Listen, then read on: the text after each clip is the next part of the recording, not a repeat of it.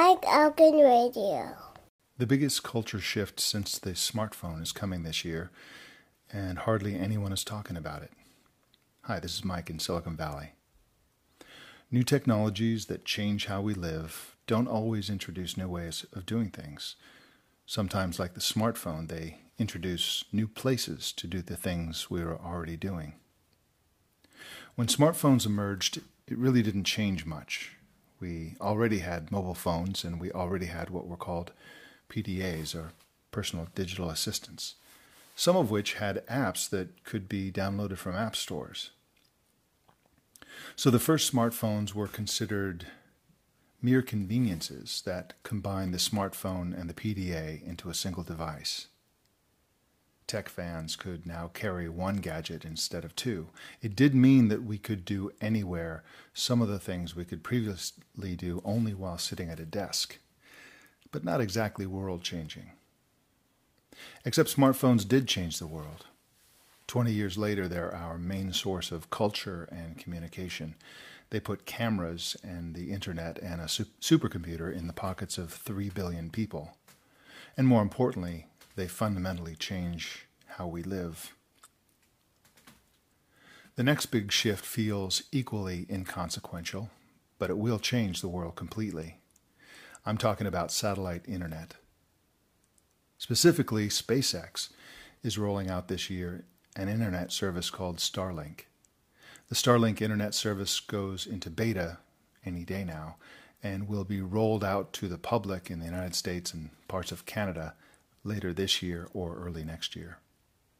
A few other competitors are coming online as well, but Starlink will dominate the market. The idea of Starlink and satellite internet is that thousands of geosynchronous satellites blanket the globe, beaming internet connectivity to anywhere. A little satellite dish leased by the customer automatically locks onto a satellite above and gets fast internet no matter where they are. I'll skip all the technical details and simply say that we can expect the price, performance, and latency to be roughly similar to gigabit fiber. The difference is that while fiber internet is available only in limited and rare urban and suburban neighborhoods, satellite internet will be available anywhere and everywhere. There's really nothing different about Starlink internet. If you live in an urban area with other fast internet options, it will serve as just another option. The world-changing magic of Starlink is that you no longer have to live in an urban area to get super fast internet. The coronavirus pandemic has demonstrated to millions of employees and thousands of businesses that working from home is preferable to working in an office. We're learning to learn on video chat, we're learning to socialize on video chat, and we're learning to replace office work with working from home. That office was the only reason millions of people suffer the pains of big, crowded, expensive cities or the nearby suburbs.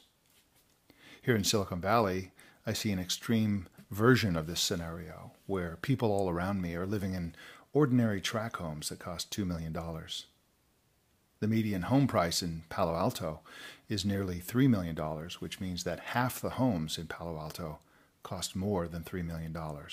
They're paying that much because the house is located near their high-paying job. The pay is high because the cost of living is high, and the cost of living is high because the pay is high. Starlink means people can move to the boonies or the beach or abroad where the cost of living is low and they can still keep a high-paying job. Everyone will want to do this. Not everyone will have the luxury of living remotely. In fact, though, because not everyone can do their work over the internet. In general, we'll see wealthier people and young professionals flee cities, and as they do, the businesses they frequent, the restaurants, theaters, cafes, and others, will close. City tax revenue will decrease. In general, cities will wither and become far less desirable places to live, causing even more people to leave. Starlink will have other effects as well. It'll break the monopolies that exist in the United States for providing internet connectivity in many current markets, bringing down the price of broadband for everyone. It will erase the catastrophic digital divide between urban and rural areas. It will accelerate the adoption of solar power, as people will be able to live far beyond the reach of power lines. It'll break down international borders as millions of people choose to live abroad, nomadically or as expatriates. In the post-pandemic world, we all live online now. The internet is our source of communication, work, and entertainment. Starlink promises to bring all that at high speed and low cost to you even if you live on a remote mountaintop, a tiny Greek island, or a small town in the middle of nowhere. And that's going to change everything. That's my opinion. What's yours? Send me an email to mike@elgin.com. If you like this ad-free podcast, please join my Patreon at patreon.com/Elgin and check out all my columns, blogs, and newsletters at elgin.com.